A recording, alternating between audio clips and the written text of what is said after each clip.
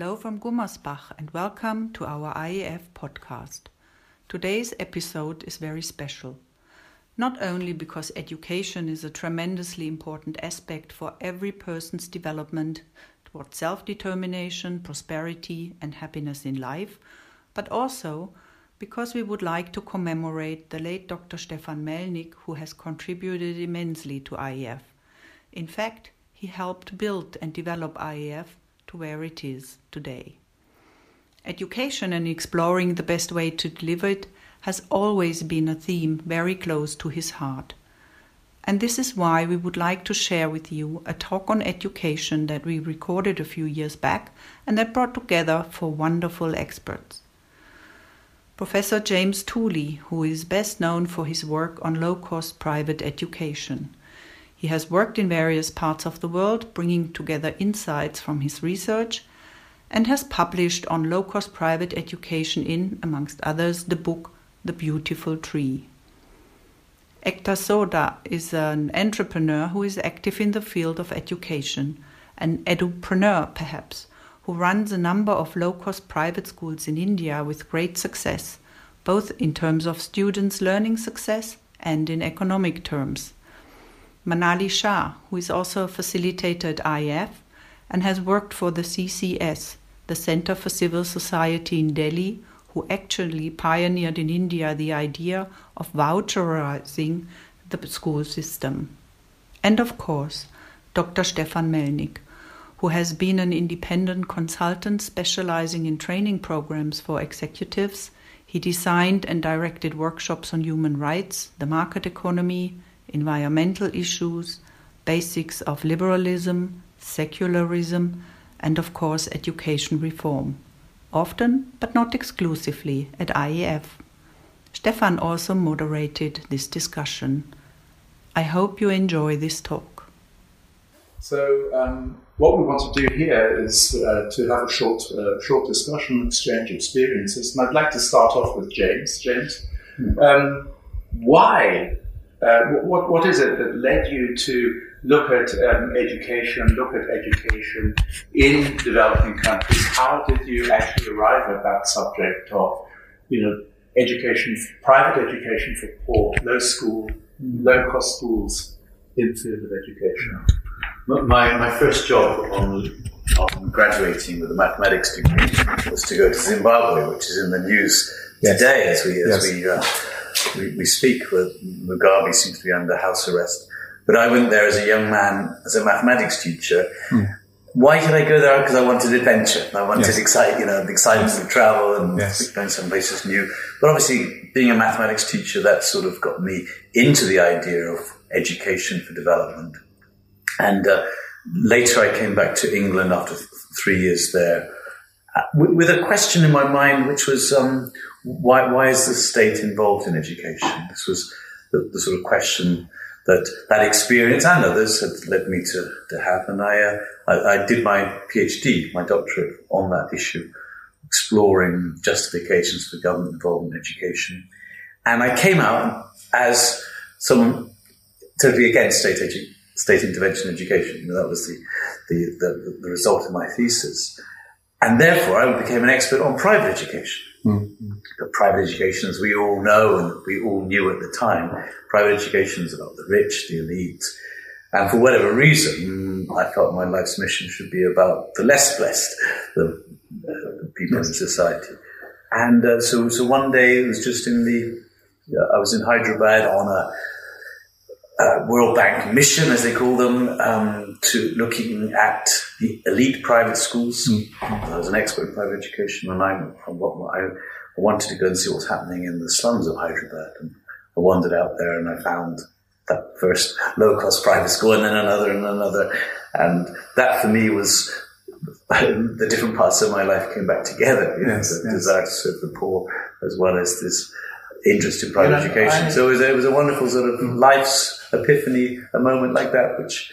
One of my central experiences was a short BBC documentary on schools in the slums in Nairobi.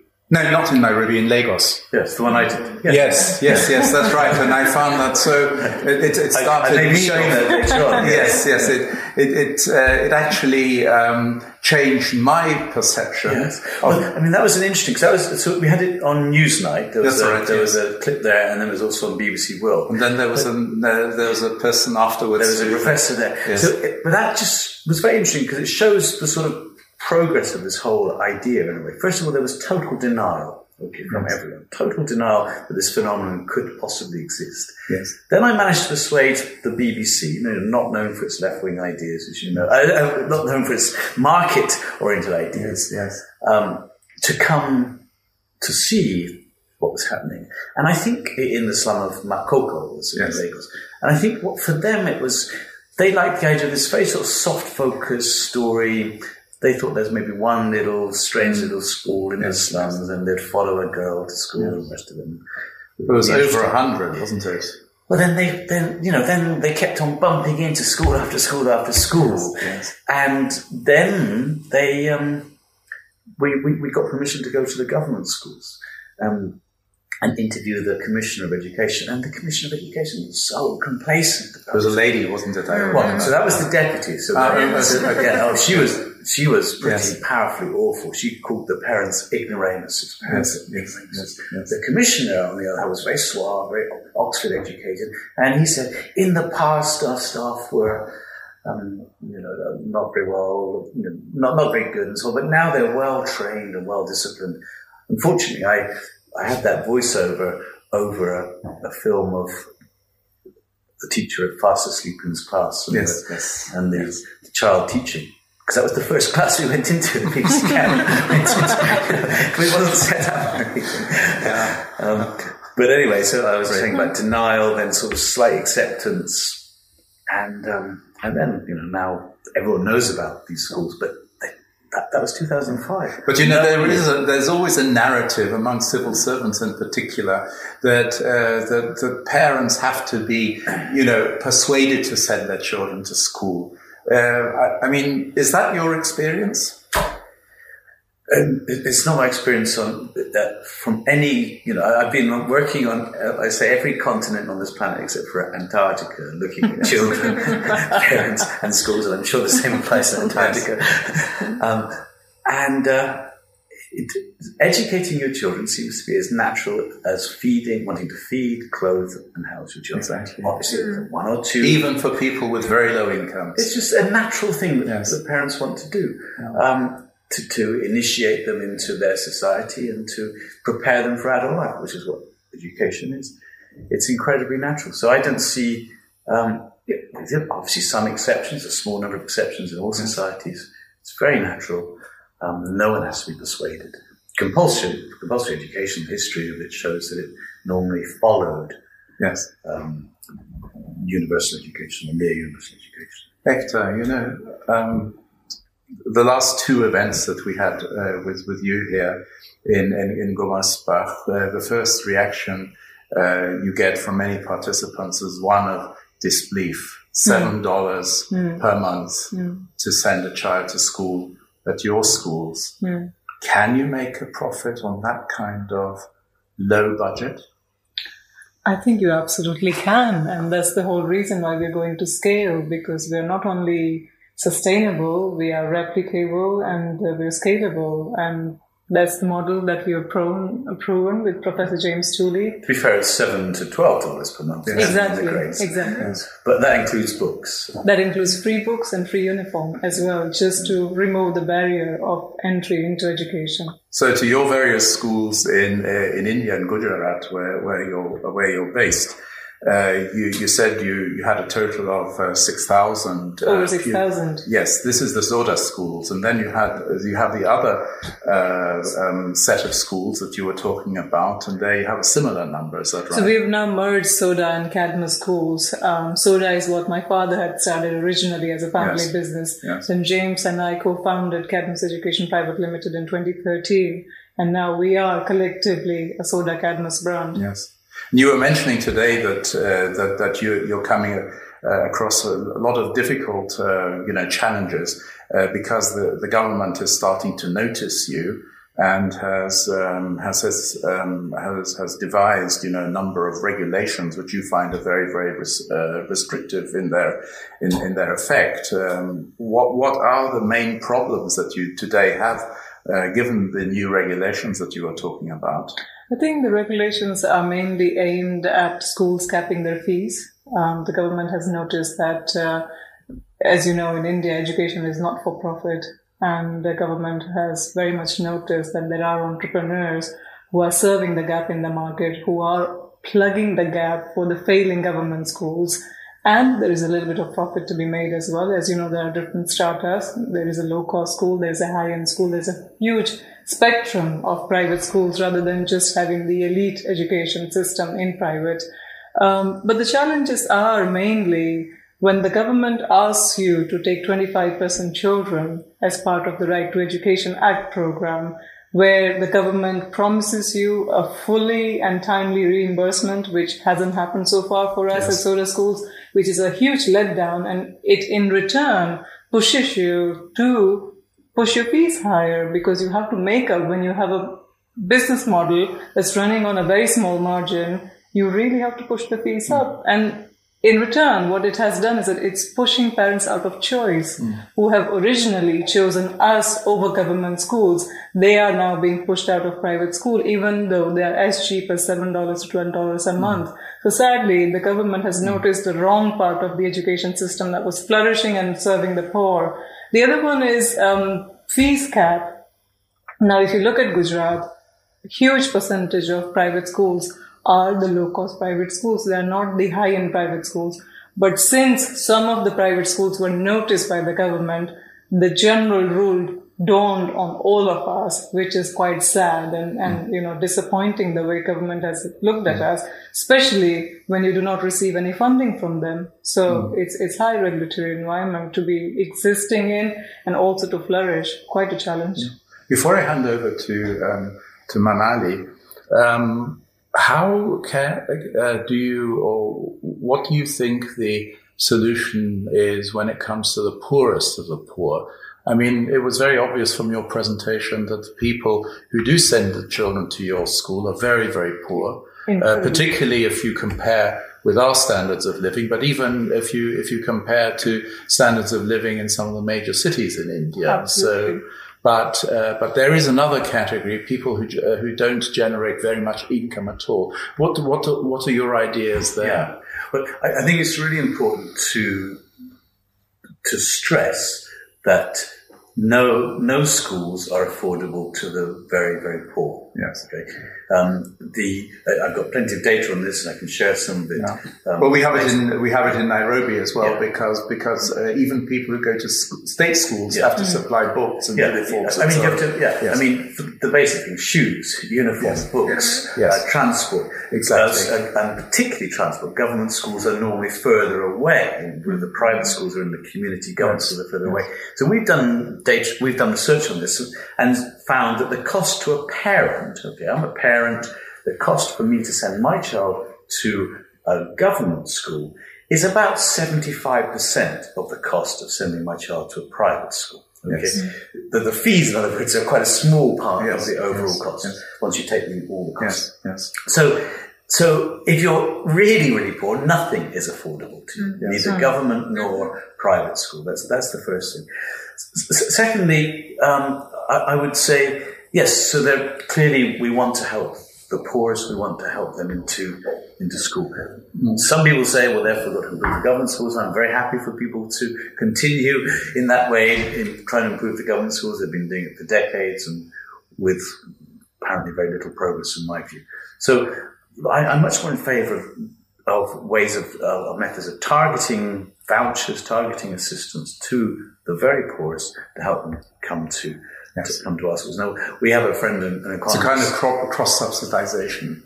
Well, so you can do it in various ways. I mean, one is pure philanthropy or indeed international aid. I mean, there's a debate about whether one should have that, but international aid or debate could fund vouchers, but it can also just give cash to the poor. Exactly. Giving cash to the poor, the problem of the poor accessing these low-cost private schools is nothing other. There's no other problem than they haven't got any money. So give them money And they would access know to schools, because this is a very natural thing for parents to want to do. So either cash or vouchers targeted to the poor. Philanthropy can do this. You can have cross-subsidy. And in fact, many of the low-cost private schools do that already. They have a situation where some proportion, it could be 5%, some schools it could be 15% of their places are allocated free or at subsidized rates. Now, that could be almost as a marketing thing, send 2 children and get a third free. Buy 2, get 1 free. That's quite common. Or it could be because a child started in the school and then gets orphaned or whatever, and the school manager just keeps the child there for free. Or it could be a deliberate attempt to bring in the poorest, perhaps under a scholarship under your father's name or whatever. So there's various mechanisms of doing that. And it's a well-developed concept, the different ways. It's not as if people are imagining schools for the poor without any idea of how to implement such schools. It's already working, and things are working that way already. So we don't have to. I think so. But it can be extended. Obviously, any idea of vouchers or targeted vouchers runs the risk of moral hazard. Yes, of course. How do you distinguish? Or what do you say to the father who's really hardworking, stays there, raises children, works hard? What do you say to him when you know that the feckless father has run off and his daughter is being funded through a voucher, whereas the well-meaning father has to stay? There's a moral hazard here, of course. Yes. But in all our work, I think we're concerned about the poorest of the poor. But there's one other thing that tends to get missed here, and that is, you've commented on the fees in Hector's school being low. I believe we can get them even lower. Competition brings down fees, in my view. Yes. So it's not that it's a fixed level. You've got private schools here always being that big. Let's see if we can bring them down. Maybe a combination of technology or, in Honduras, for instance, we're using different regulations to bring down the cost of schooling. Yes. So it's going to be, you might say things like building regulations. Yeah. So you've got. Already there's sort of very few frills in schools, but you could have no frills. But still, it's better than nothing, And it might be a lot better than nothing. Yes. In fact, better than the government schools as well. So, yeah. So I'd like to pick up from, when you look at parents, you talked about parents and, delivering customer service because you regard parents as customers. So essentially in your research, how would you see state schools and private schools? And what is a parent's experience in both? How does a parent feel treated in a private school, and how is that different from being treated in a government school? I think, as I put it earlier, that when parents come to us, we do not take it lightly. We take it very, very seriously, because for us, we consider that parents are investing in a luxury good, which they will be loyal to over 14 years of their lifetime. So which is quite a serious amount of time that they are committing to you. So we take them as customers very seriously. There is service, and we get a lot of parents who have been cheated, who have been mistreated in the government schools. I think the very story behind Professor James Tooley and I co-founding Cadmus was the story that when we were visiting the jetty at Sikka, where our first flagship school opened. We were talking to some parents, and James uncovered a story where he said that, where do your children go to school? And this poor fisherman says that they don't go to any school. And shocked as James was, he digged further and found the story that his 2 kids used to go to a government school. Of one dropped out at class 5 and the other one dropped at class 9 because the parent was so alert about their education. He was going again and again to complain that the teachers are not delivering what they should. And I'm worried that my child in class 5 cannot read and write. Right. So is there something you can do? But the parent was reported to police for harassment. And he was put behind bars, for harassment. So we have a lot of stories like this where parents have left the government schools and they come to a private school and they see a world of difference. Here, you are a customer. You are not somebody who's inflicted on us. Here, you're very welcome. Any time of day, we have helpline services that run 24/7. You can phone in any time for little queries, because we realize that we serve the very low income community. which is a daily wage earner. So if they are coming to school for a small query, that means they're losing out on their day's wage. So it's very important to understand all the perspective of where these parents come from. So, Well, I think Hector's raised a really important point, this whole idea of the luxury good. I mean, amongst ourselves, we call these schools low cost, and obviously we've got to somehow differentiate them. But if you're a parent and you're poor, they're actually high cost. That's a big proportion of your income. And Hector's exactly right. Think of 20% of our income, what we want to spend that on. Think of 20% of your income, what that is, and what sort of service you expect when you're spending 20% of your income. This is a luxury good for the people we're dealing with. And Hector's absolutely right here. And it's a real insight that she's brought, I think. So in your work and research, what have you found has been the effect on the state schools of this ecosystem of low-cost schools? So has this, the movement of parents away from state schools to private schools, has it led to any impact whatsoever on the state schools, either being worried? I know you were quoted as being a dangerous man when it comes to talking about state schools. So what is the future here? Where do you see state schooling in the future? It might also be, interesting at this point, to tell our viewers that if you look at India and Pakistan, up to 40% of the population are now sending their children to private schools. Private schools. Yes, and the figure. So the best figures we have are from India. And urban and rural data. The rural figure is 30% across India, and the urban figure is 70-80%. So that combines to bring and it's rising all the time. Rising all the time. The figures from Lagos State in Nigeria, which is the most studied part of Africa, the figures are now over 70% in private school, and it's mainly urban, but it's a little bit of rural area there. And again, rising. So the question, sorry. So what do you see as a future in terms of the impact on state? I mean, if the state schools, and by state we mean public in international terms, if the public schools have incentives not to lose students, then of course losing students to the private sector could impact on them. If you're the head teacher and you lose salary, if you lose children, then that would be a problem. But unfortunately, that never happens anywhere, and it doesn't seem likely to happen anywhere. There's a lot of vested interests wanting to stop that. So in the end, there's no impact on schools. In fact, there might even be a sigh of relief. We had 30 kids in our class a year ago. Now we've only got 15. Hooray. I think one wonderful thing that has emerged in the last few years is that the international community is taking a good notice of this sector, and people are pulling together from various agencies, UK, Switzerland, America, everywhere, to come together to acknowledge that here is a solution which is self-organized. It may not be in its best shape, but how can we make it better? Correct. And I think that's a great trend that has emerged in the last few years. And there's lots of philanthropy, there's lots of social impact funding now available for entrepreneurs like us. So I think that has been a very positive change. And in terms of government schools, I think if they are great, they will survive. If not, then what will happen to it is what the market will decide. You've looked a lot at performance, comparing state and private schools, low budget private schools.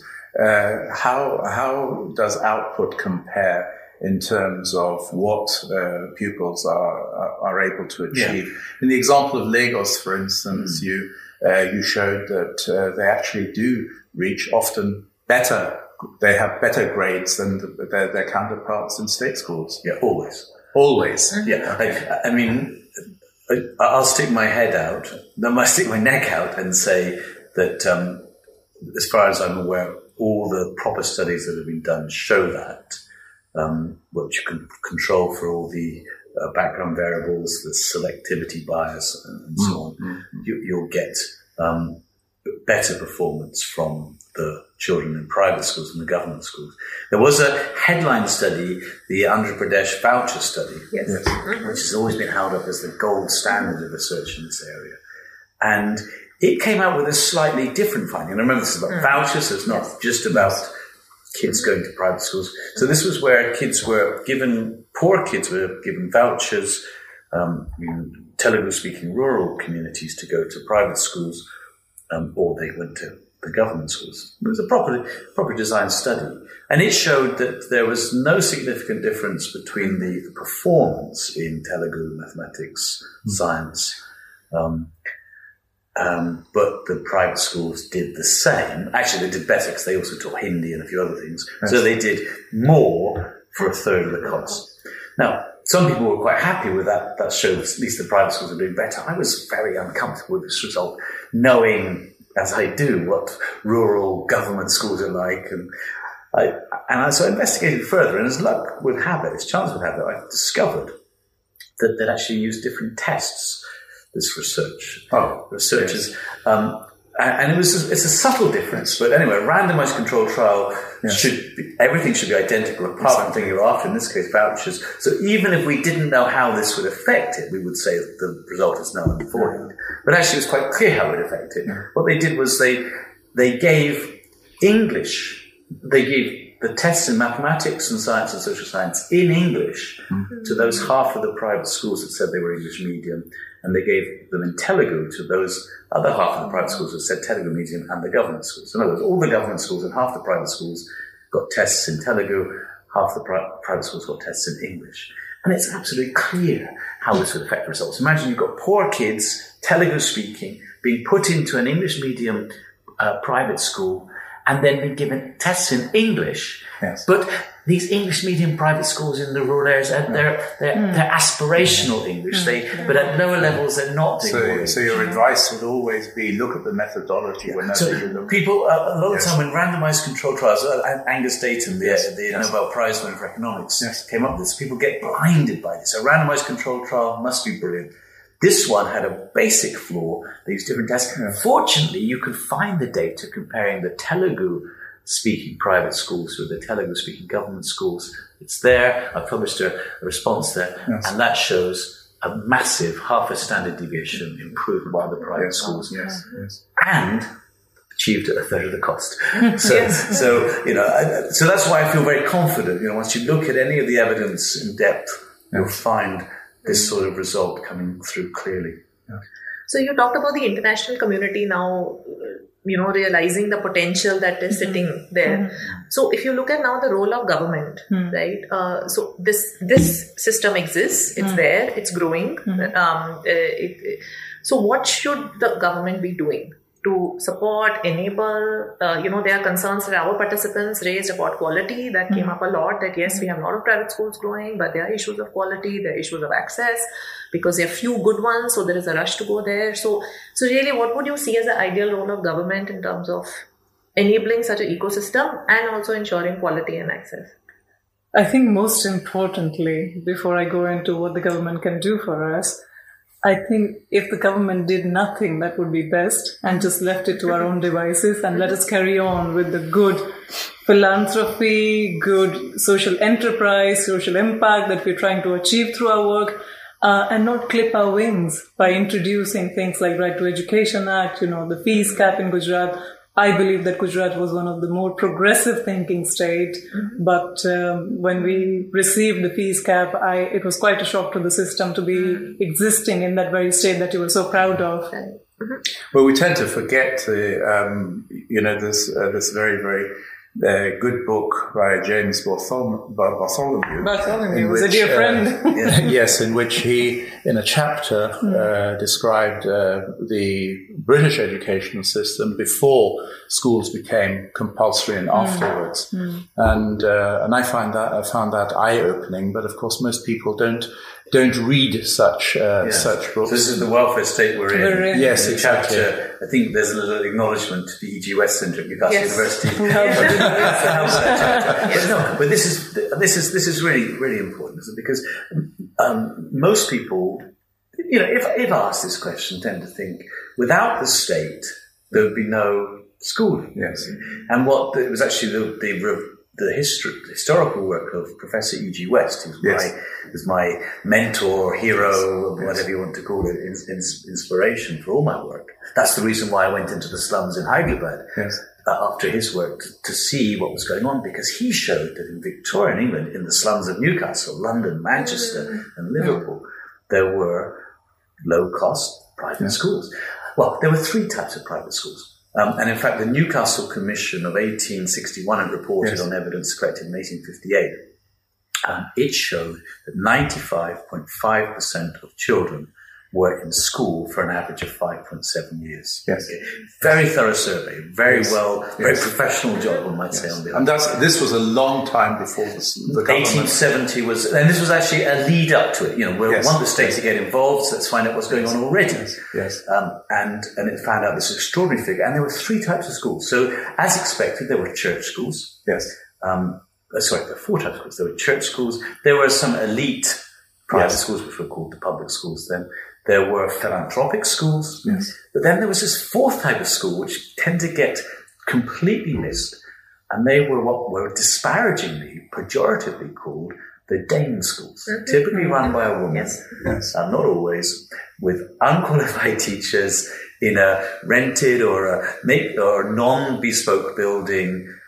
Does any of this ring a bell? These are the low-cost private schools. And the interesting thing was the literacy rates were so high. And parents loved them. And because one of the things is, we wonder, people produced political pamphlets in runs of 500,000. Practically impossible to conceive today, but that was the reality. And people read them, and who read them? Yes. Yeah, and you wrote about that in the Beautiful Tree, right? It's about the Indian history, where their own schooling. Right? Yeah, I mean that was again a very exciting finding, and that was the historical work of Dalrymple, which was extraordinary work. And again, he didn't say this. So he pointed to Gandhi's statement in 1931 in Chatham House in London. That India was more literate before the British imposed education, and then the British uncovered the root of the beautiful tree, hence the name of my book, and the beautiful tree perished. And what was he talking about? He was talking about, he was referring to very well-collected British evidence. Particularly from the Madras presidency of Sir Thomas Munro, but also from Bengal and Bombay, those presidencies. And the headline figure from Bengal presidency was 1,100,000 schools, village schools, which were serving the poor in most villages in the Madras presidency. Now, Dalrymple didn't specify this, but you look at the evidence and say, well, these weren't run by the state, usually. They were set up by the individuals in the villages, and they were paid for in kind or in money by the parents. What are they? They're low-cost private schools. So this phenomenon was there pre the British getting involved in education in India. It was pre the state getting involved in education in England. Evidence also from New South Wales, Australia, New York and Massachusetts states. It seems to be a phenomenon that's there. Going back to that thing we said, it's as natural as wanting to feed, clothe and house your children, to educate them. I see it as a very natural part of the spontaneous order once we stop the state interfering, which goes back to your question. Like it, I don't see much of a role for the state. So how do we get people to change their attitudes, particularly in so-called highly developed countries, where there seems to be a prejudice against education that is not, so-called free. I mean, all education is paid for. It's just paid for indirectly via the taxpayer. But there's this concept: we have a right to free education. And yet we see in the sidelines, parents, buying education for their children. It might be for coaching children. We have a lot of that here in Germany. That parents pay a lot to have their children coached. These people don't keep up.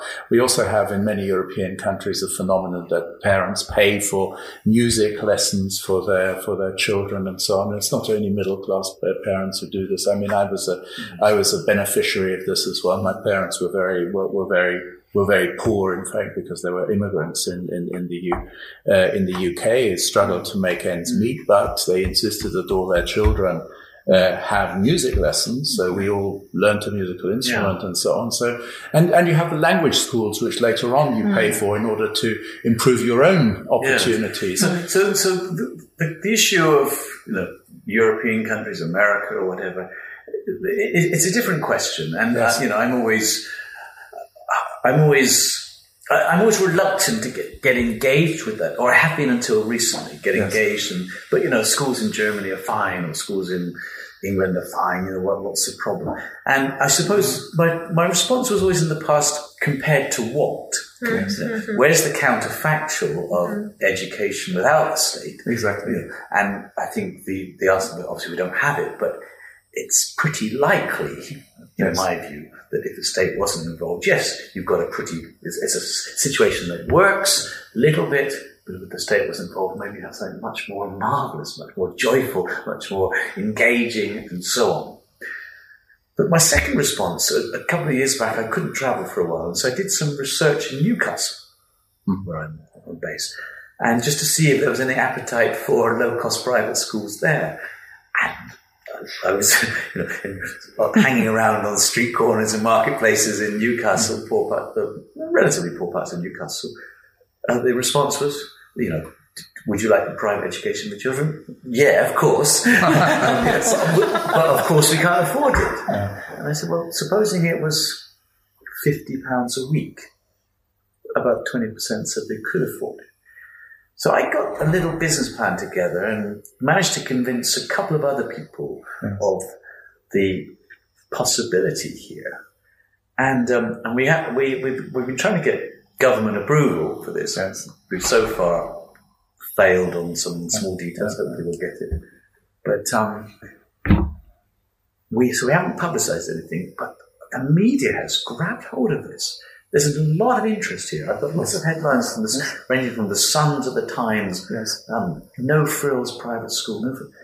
And we've had, without any advertising, we've had 100 parents giving expressions of interest to us.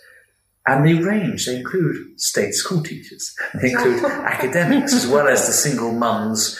Actually, there's some interesting, you've got single mums with a single grandmum, as it were, supporting each other. And they're all very excited. So clearly, and this is actually a very important part of my philosophy, it's not just how bad the state schools are, the public schools are, that leads to this desire for private education. It's also a desire for control, for accountability.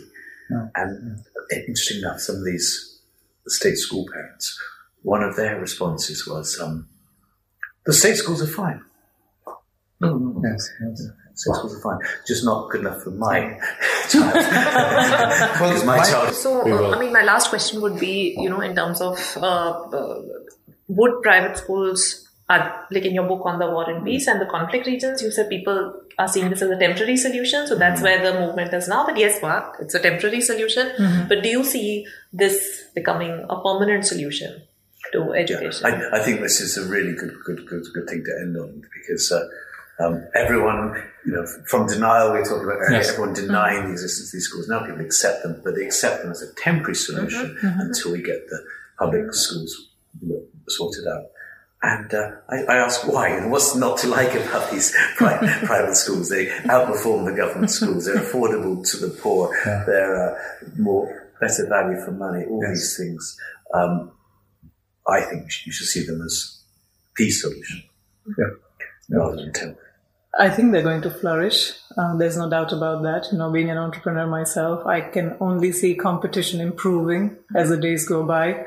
And private schools are here to say they're not going to go anywhere. That's my view of the world. And I think it takes a lot to take people or to mobilize people from denial to acknowledgement to acceptance and then to thriving. And I think that process is here to stay. It's not going anywhere. Low-cost private schools are the future. Okay. Thank you very, very much.